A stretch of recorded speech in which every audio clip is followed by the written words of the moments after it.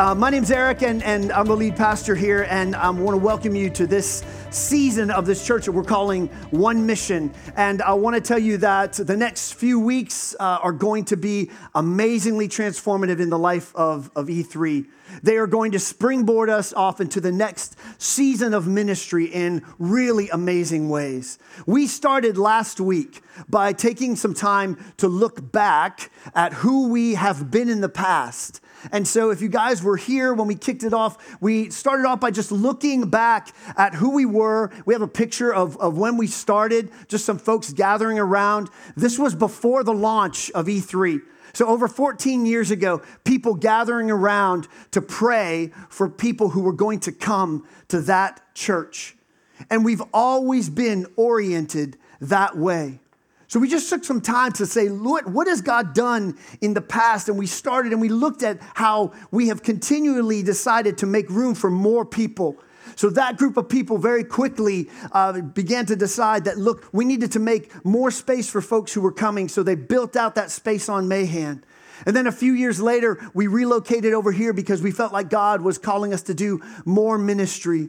And then a few short years ago, we came together again to purchase this facility because we felt like God wanted to do even more ministry. But let me tell you, it all started there. And you guys are sitting in these seats today because of those prayers. And so if you are not in that picture, I am not. If you're not in that picture, you need to realize that you are the legacy of that moment. And that's pretty cool. We owe a debt of gratitude to those people and their efforts. And so what we've been doing with this One Mission thing is taking a step and saying, look, what has God done in our past? Who are we? And then taking some time to say, well, this is who we are. We think that God is doing some stuff now. There's a window of opportunity. And how can we respond to what God is doing now in our midst? And so myself and the wise counsel of the church and the staff, we believe that to respond to God, what he's doing right now is that we have to prepare our hearts for more folks, more people who are coming. We have this legacy, and we think that what God is doing now is calling us to prepare for the next wave of believers. How do we make room for them? And we think we have to do that in some multiple ways. We have to prepare our hearts for it. We also have to prepare this facility. And so what this campaign is preparing us to do is to take a look and say, we need to upgrade our worship space, our lobby, and our student ministry space. We also need to relocate our kids ministry from the front to the back. We can all be under one roof. You know, I don't know how many people, if it was still raining, any parents that had to drop their kids off and then walk across the parking lot in the rain. Happened at 9 o'clock. We want to move the kids to the back. So amongst other things, that would no longer be necessary. Our kids can be safe back here. It'll be a creative space, a compelling space. And then lastly, we actually need to resurface that sad old parking lot because there's some significant issues with it. And if you picked up a One Mission booklet last week, or if you've been to a dessert night, you found out that there's a cost to this. The cost is $500,000. And so over the next 3 years, we're calling our community to come together and for 3 years to raise $500,000 to make these changes, to make room for one more person. If you didn't get a booklet, they're out there at the Pathways booth. You can pick one up after. And if you haven't been to a dessert night, there's a few more coming up this week. I am being very, very wise with my dessert eating. I have a little bit of capacity for some cake left, but you're welcome to come to these. You can RSVP through our online community. It's called mye3.org. You want to hear a little more detail, you want to ask some questions, you're invited to come to these. And here's what I am kind of calling this community to do. And before I do this, if you're here visiting, if maybe you are here for the first time at the block party, and you're like, okay, I'm going to check this church out. And you're like, wait a minute, they're already hitting me up for like money, $500,000. Listen, if you're here and you're new, I want you to think about this like if you've ever been to somebody's house, and then in the middle of your visit, they had to have a family meeting. And you're like, oh, this is kind of awkward. But I'm also having the opportunity to kind of hear what this family is all about. If you're new here, please understand that I'm speaking a lot to the family of E3. So you're here eavesdropping on our family meeting. And I'm going to speak really honestly to folks who call E3 home. If you're an owner here, if you would say, I'm not an owner, but I'm all in, or I resonate with this, I'm going to be calling you guys to some stuff.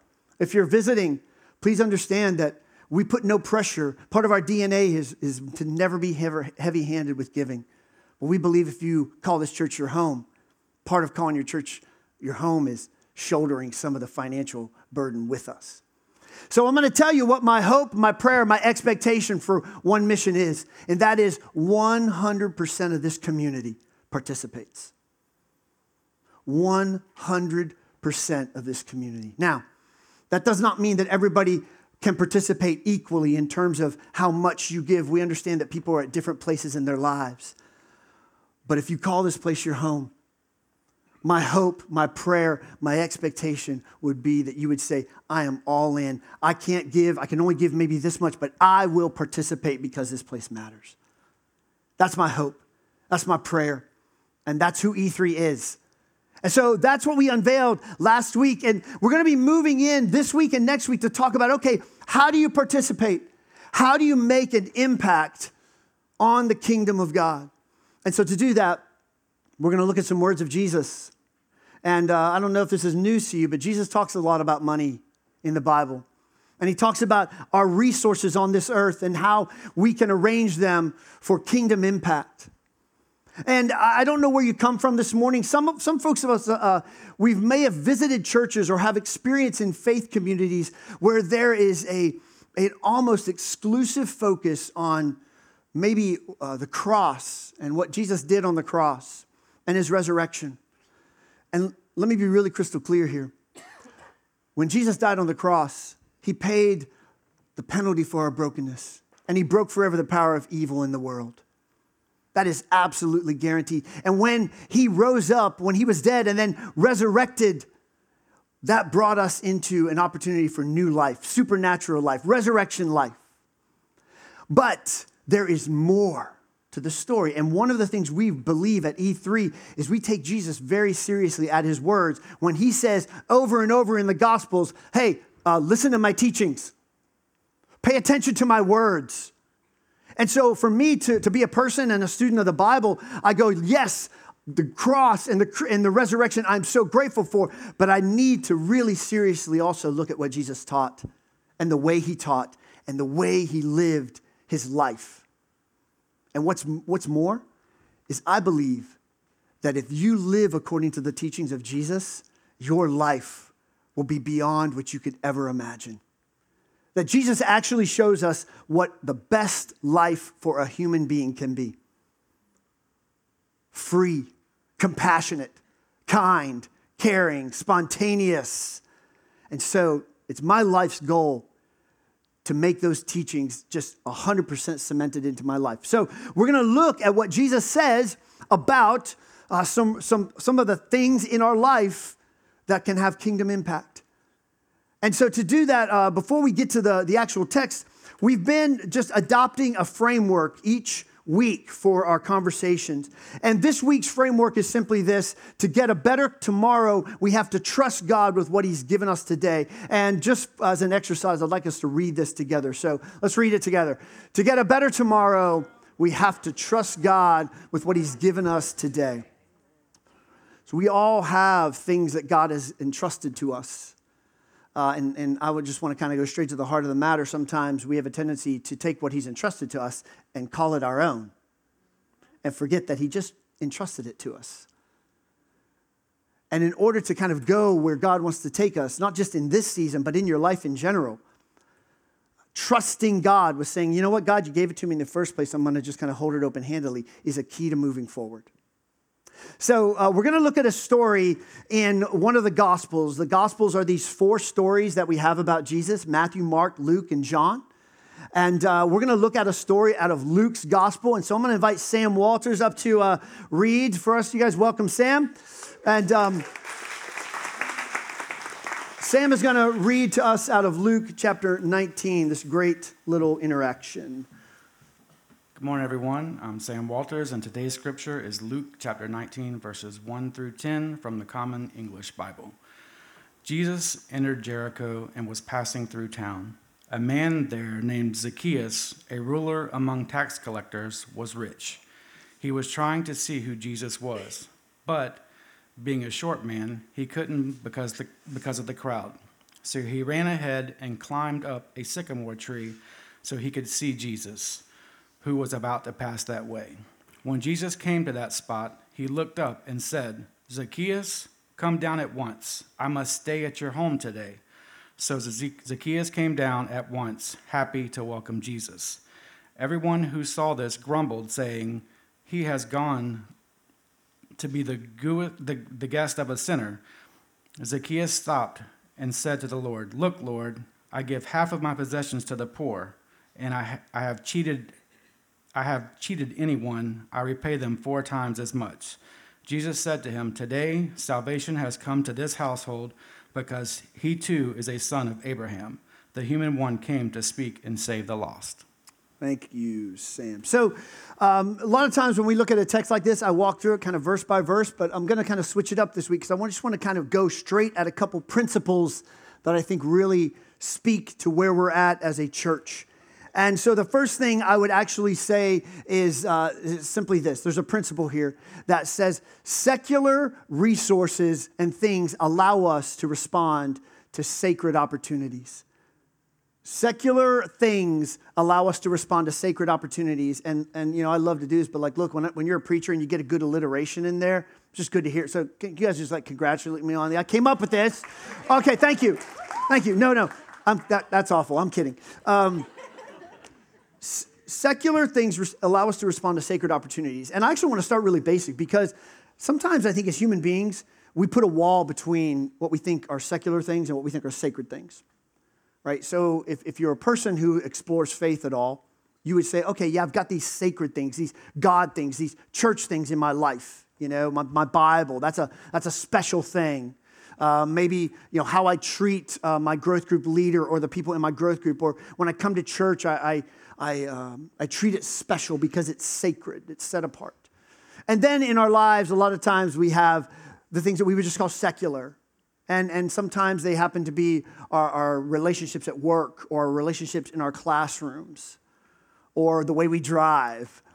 But the big one is for a lot of us, it is our resources, our finances. And so we put a wall between them and we say, over here are the things of God, and I'm all in over here. And over here are my secular things, and they have nothing to do with anything over here. The problem with that attitude is it cannot be further from the truth of the Bible. And the truth of the Bible is there really is no difference between the secular things in our life and the sacred things of God. The secular things in our life actually enable us to live in and bring the kingdom of God to the world. And we like to think, oh no, they're different. But this text actually shows a great example of that. And I'm just going to read the text, that part of the text that Sam read, verses 8 and 9. Okay, Jesus sees this guy, Zacchaeus, and we're going to talk more about Zacchaeus' life. But for now, I want to focus just on what he says.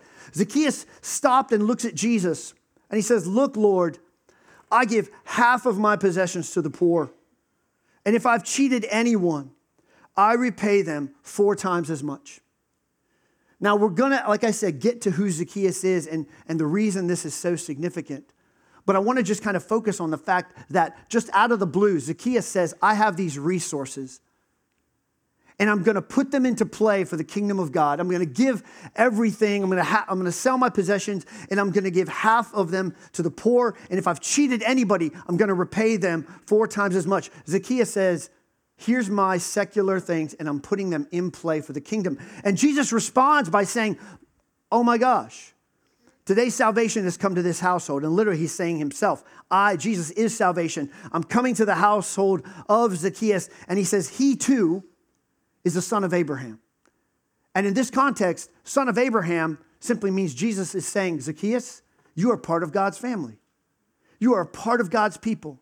He's responding to Zacchaeus, putting his resources in play for the kingdom and saying, you are on board with the kingdom of God. Now, what I love about the Bible and what I love about the fact that we have 4 gospel stories of Jesus is every one of the gospel writers has a slightly different emphasis on Jesus and his ministry. And for Luke, this is a very Luke interaction because Luke, more than any other gospel, talks a lot about resources and what you do with your resources. And like what's happening to like the rich folks and especially those who kind of oppress the poor. So for Luke, Zacchaeus is all in on the Jesus project because he says, look, everything I have over here in my secular part of my life, there actually is no secular part of my life. I just put it into play and I say, look, I'm just giving it to the poor. And Jesus responds and he says, yes, you are a son of Abraham. There is no difference between the secular stuff in our life and the sacred opportunities. And in fact, when we don't treat it that way, that when an opportunity or a crisis comes along that we want to respond to, if you've built that wall, a lot of times you find yourself in a position where, oh my gosh, there's an opportunity here, like One Mission, or there's a crisis, like somebody needs a home or some extra funds to help with car repair, and I really want to help. But actually I've built either a wall or I'm just unprepared to respond to a crisis or an opportunity. And so just good kingdom living says, look, there is no barrier. Everything we have can contribute to the kingdom of God in our lives. And one of the ways this really plays itself out for me is I was thinking about this, and you guys remember a few years back when there was this potentially horrendous plane crash on the Hudson River in New York, right? U.S. Air. And you guys remember the captain's name? Sully! I still think of like Monsters, Inc., right? But that's Captain Sullenberger.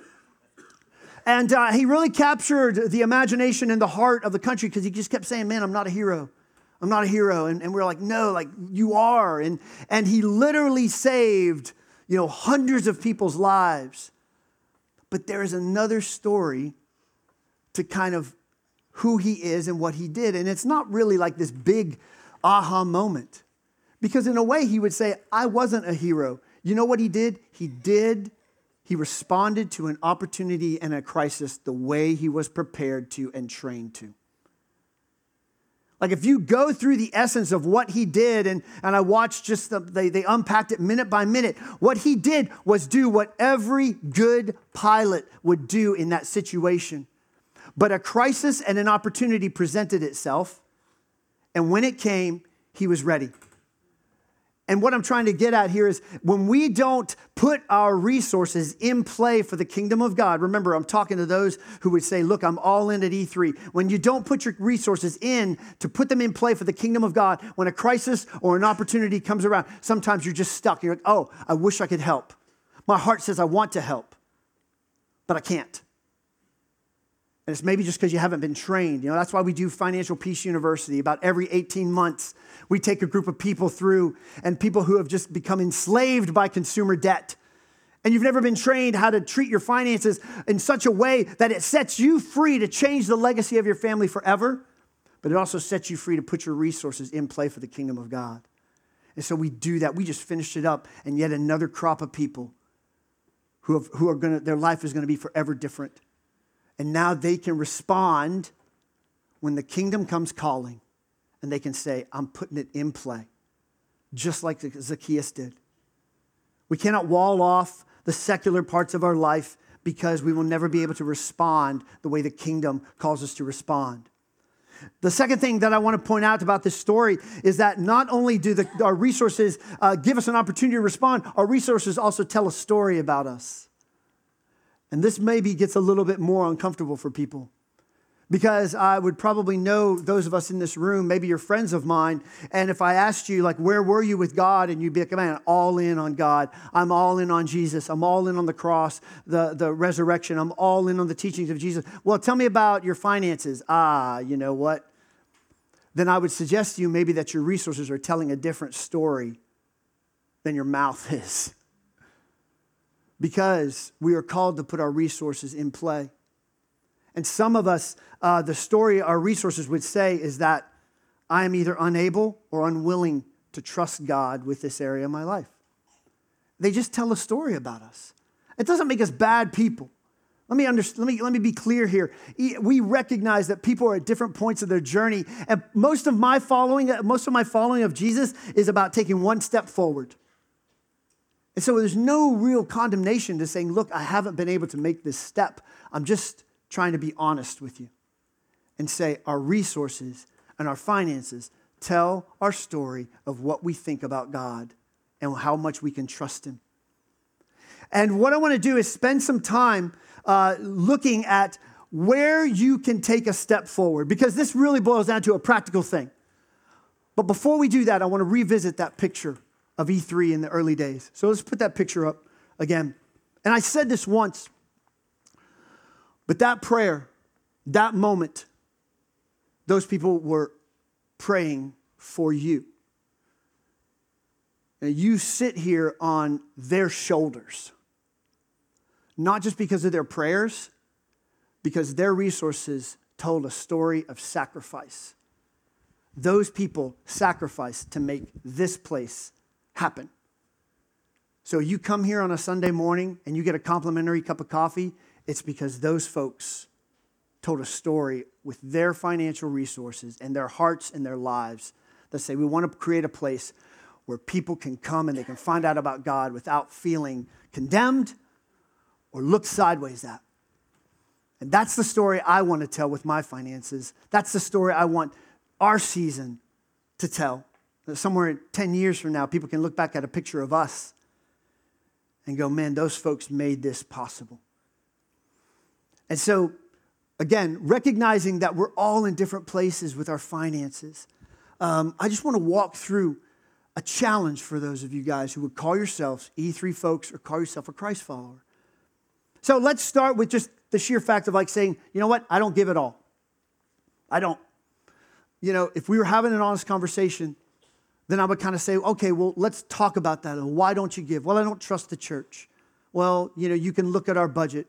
We have pretty much an open book here. We can walk you through how we spend our money.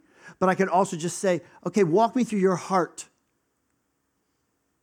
Walk me through your heart. How do you look at your resources? Is what you have available to God? And then maybe in that conversation, we could get you to take one step forward. And the one step that you could take after not giving it all, and maybe that's you here this morning, is to say, look, one step beyond that is an occasional giver.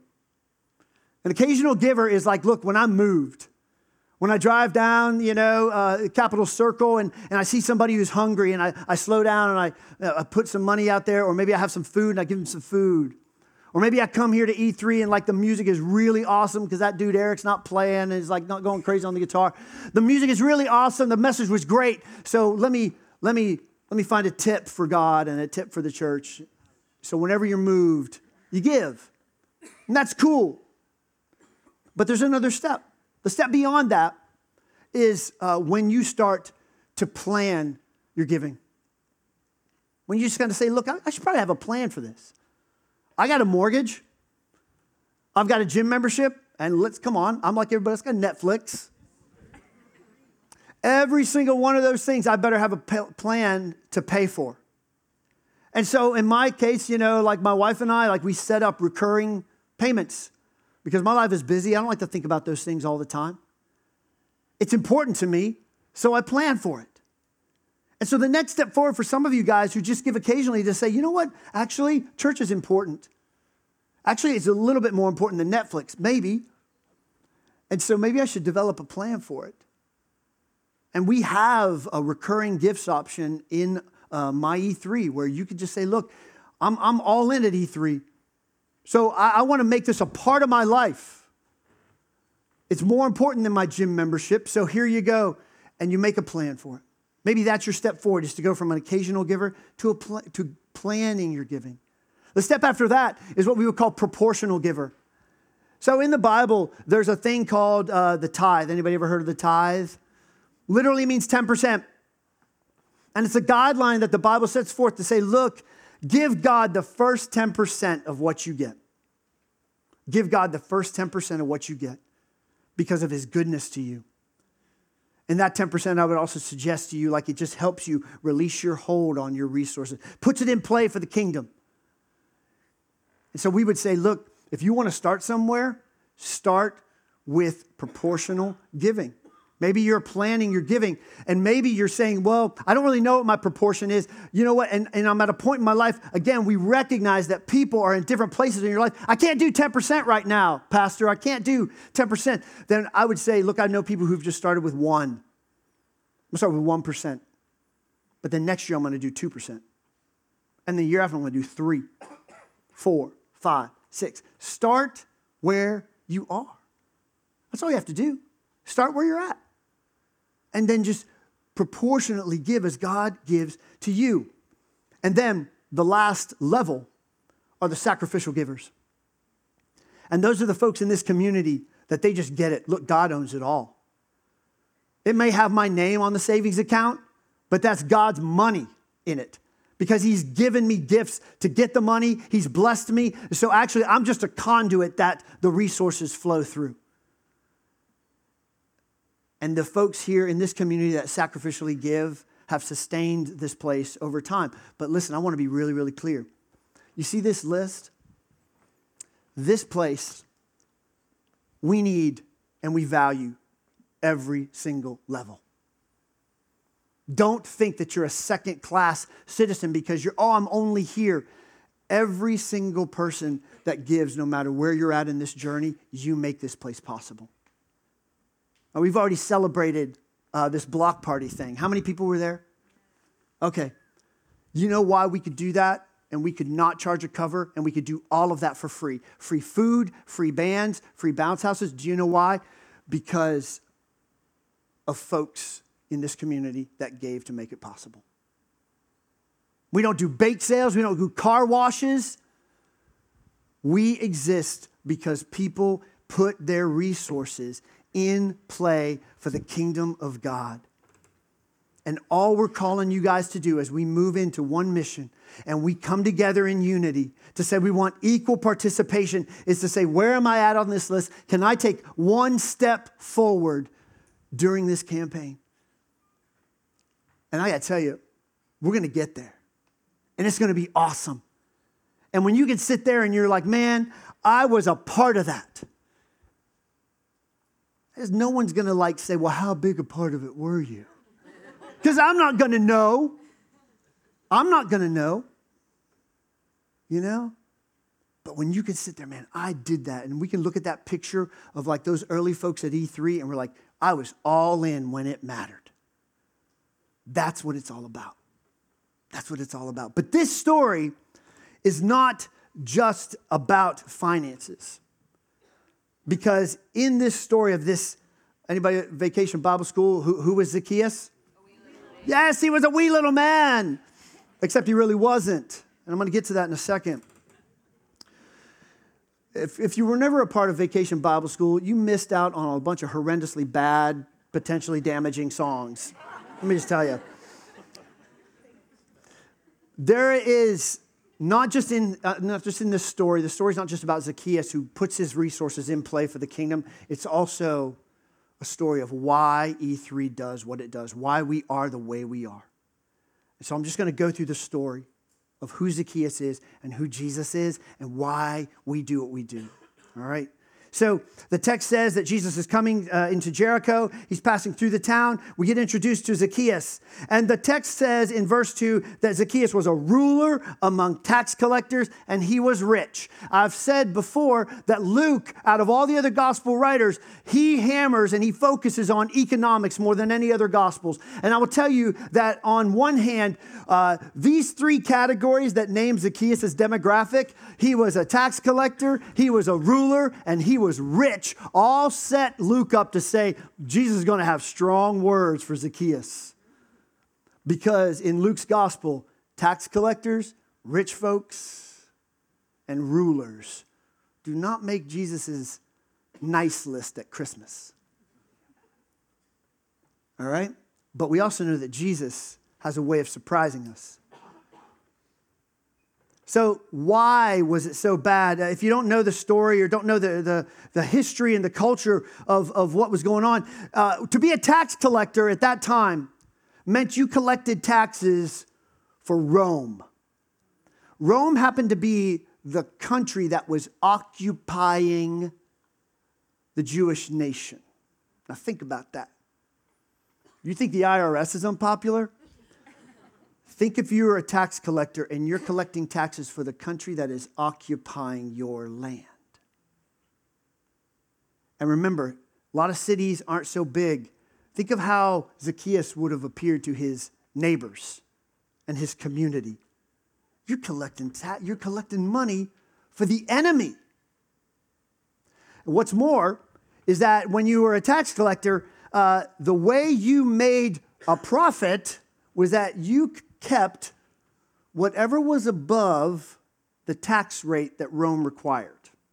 And you could set that figure at whatever you wanted.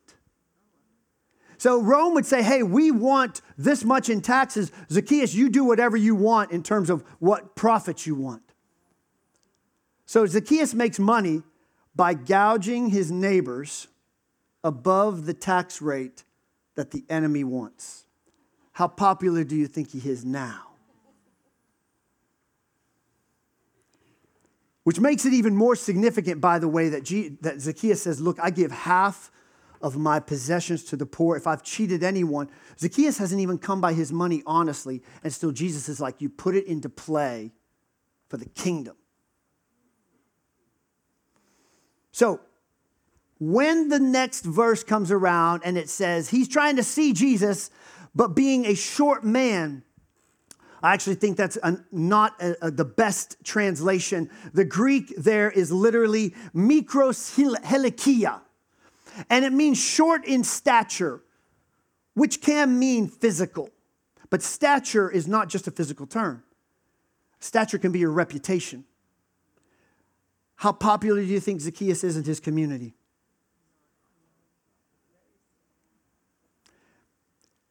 That term can also mean that he was young. So I don't think Zacchaeus was a wee little man. I think he was a despised outsider. And the reason he can't see Jesus is not because he's too short. It's because his community hates him so much that they think he has no business being next to a rabbi and a Messiah of Jesus' stature. But Zacchaeus ain't done, is he? And so the text says, that he's whatever, short or just really unpopular and despised. And he wants to see Jesus, but he can't because his community is like, well, you're hated. You're an outsider. We don't like you. We despise you. And Zacchaeus says, I'll get you. So he goes, I'm just going to climb. And he finds a space where he can get up high enough to see Jesus. Now, when you're studying your Bible, because you should, and you read a little excerpt like this, one of the things you look for is repetition. You look for phrases and words that are repeated. So in verse 3, Zacchaeus is trying to see who Jesus was, but because he was a man low in stature, he couldn't. So he ran and climbed up a sycamore tree so he could what? See Jesus. But then verse 5 says this, that when Jesus came to the spot, does it say Zacchaeus sees Jesus? It says Jesus looks up and sees Zacchaeus. And I think it says something about who's seeking who. You see, Zacchaeus thinks that I'm an outsider and I need to go find this man, Jesus. And as soon as he gets a glimpse of him, you know what he finds out? Actually, Jesus has been hunting you. The outsider. The despised person. And that's the Jesus that we follow at E3. It's not just that people are looking for him. We make room for people because we know Jesus is looking for them. And we want to bring them in. And when they say, man, I just need something in my life, and they look up and they see a God and they see a Savior that says, I have been waiting so long to meet you. That's the why. That's why we make room. That's why we make space. That's why we put our resources in play for the kingdom so that Jesus can find more souls that he's seeking. The despised, the outsiders, the folks that you don't feel comfortable around. Look next to you. They might be in the seats next to you in 6 months. And you know what? Jesus is going to be ecstatic if they are. So I just want to kind of wrap this thing up by asking us a couple questions about just where we're at with this stuff. And then we're going to go through a time of prayer. So a question would just be like, what story do your resources and finances tell? And this, I believe wholeheartedly in just being honest with God and with ourselves. And this is not me putting shame on you or making you feel guilty. I would just encourage you to be honest with God. God, actually, this is the story that my resources tell. I don't trust you that much, God. I don't trust the church. That's where I'm at. You can only start by telling God like where you're at. Are your resources in play for the kingdom? And have you arranged them so that you can respond when called? Have you just said, man, they're right there. And if an opportunity or a crisis comes up, I'm going to jump in because it's what I've been trained to do. It's the way I've structured my life. And the last question, what's your one step today? Is your one step to just get in the game and to say, I'm just going to move from not giving to giving now or giving, maybe you've been giving and now I'm like, man, I'm going to make it a regular thing because I know it helps the church. Maybe I'm giving regularly and now I'm just going to make it a percentage because I know God wants to take me through this journey of releasing me from the hold that finances and stress has on me. Or maybe you're like, man, it's time. And I feel that nudge to just say, I got to just kind of put my hands off it and say, God, you can have it all. I don't know what that is for you. And E3 has always been about, listen, being wise. We have to provide for our families. We have to be wise with our resources. But there also is a sense of like, we're going like, look, it was never mine to begin with. It was always God's. But to get a better tomorrow, that's what we said. To get a better tomorrow, we have to trust God with what he's given us today. Most of us, he's given us an awful lot. And we have to learn to just say, God, this feels scary to me, but I know that I'm called to trust you, and I want to put these resources in play for the kingdom of God. And I believe in E3, and I believe in you, and I believe that you want to look for more souls, more outsiders, more people to come into this kingdom. So we're going to do something for just a couple moments that might be different, might be new for you. We're going to take a time of prayer in this space. You know, we love to send you guys out to your growth groups to process some of this stuff, but we also want to acknowledge that this time in this space is important and it's special. And so we're going to ask you guys, I'm going to ask you in just a moment, we're going to close our eyes and we're going to pray together silently, but I want to guide you through some particular prayers. There's this great story in the Old Testament of a guy named Moses, and Moses is a shepherd. And he's out taking care of his flock, and all of a sudden he looks up and there's a bush that's burning up, but it doesn't like go away. And all of a sudden God speaks to Moses through the bush. And he tells Moses, look, I want to do something crazy cool through you. And Moses is like, I don't believe you, God. And then God asked Moses this question that he's been asking people ever since. And I know he's asked it to me. I know he's asked it to the other leaders of this church. And he asked Moses, what's in your right hand? And in Moses' right hand was his shepherd's staff, which represents his job, his calling, the way he gets his money, his resources, all of it. God says, what's in your right hand? Moses says, my shepherd's staff. And then God says, lay it down. And when he lays it down, that's one huge step to Moses then kind of being freed up to lead God's people into freedom. And I think God is asking us the same thing today. What is in our right hand? What have you been entrusted with? What job have you gotten? What resources have been given to you? And then God, just like Moses, is saying to all of us, lay it down and watch what I do through it. So, I'm going to ask you guys now if we would all just in this room just close our eyes. And I don't know if you're a praying person. This might be the freakiest thing you do this year. But I just want to invite you to close your eyes, and we're just going to pray a couple simple prayers together.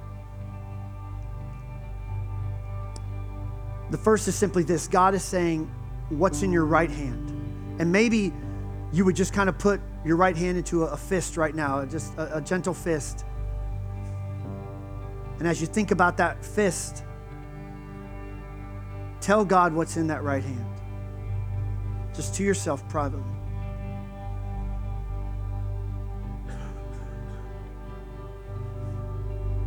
It's in your right hand. And then if you are ready, I invite you, maybe just literally to release it. God says, lay it down. And maybe just symbolically you open up that hand and say, you can have everything that was in my right hand, God. You can take my security, my resources.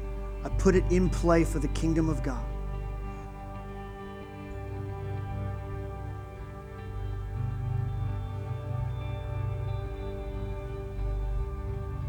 And for those of us in this room that would just say that's too much right now, maybe if your hand is still clenched, maybe your prayer is simply this: God, I want to lay it down, but I can't yet. Maybe you just pray that right now.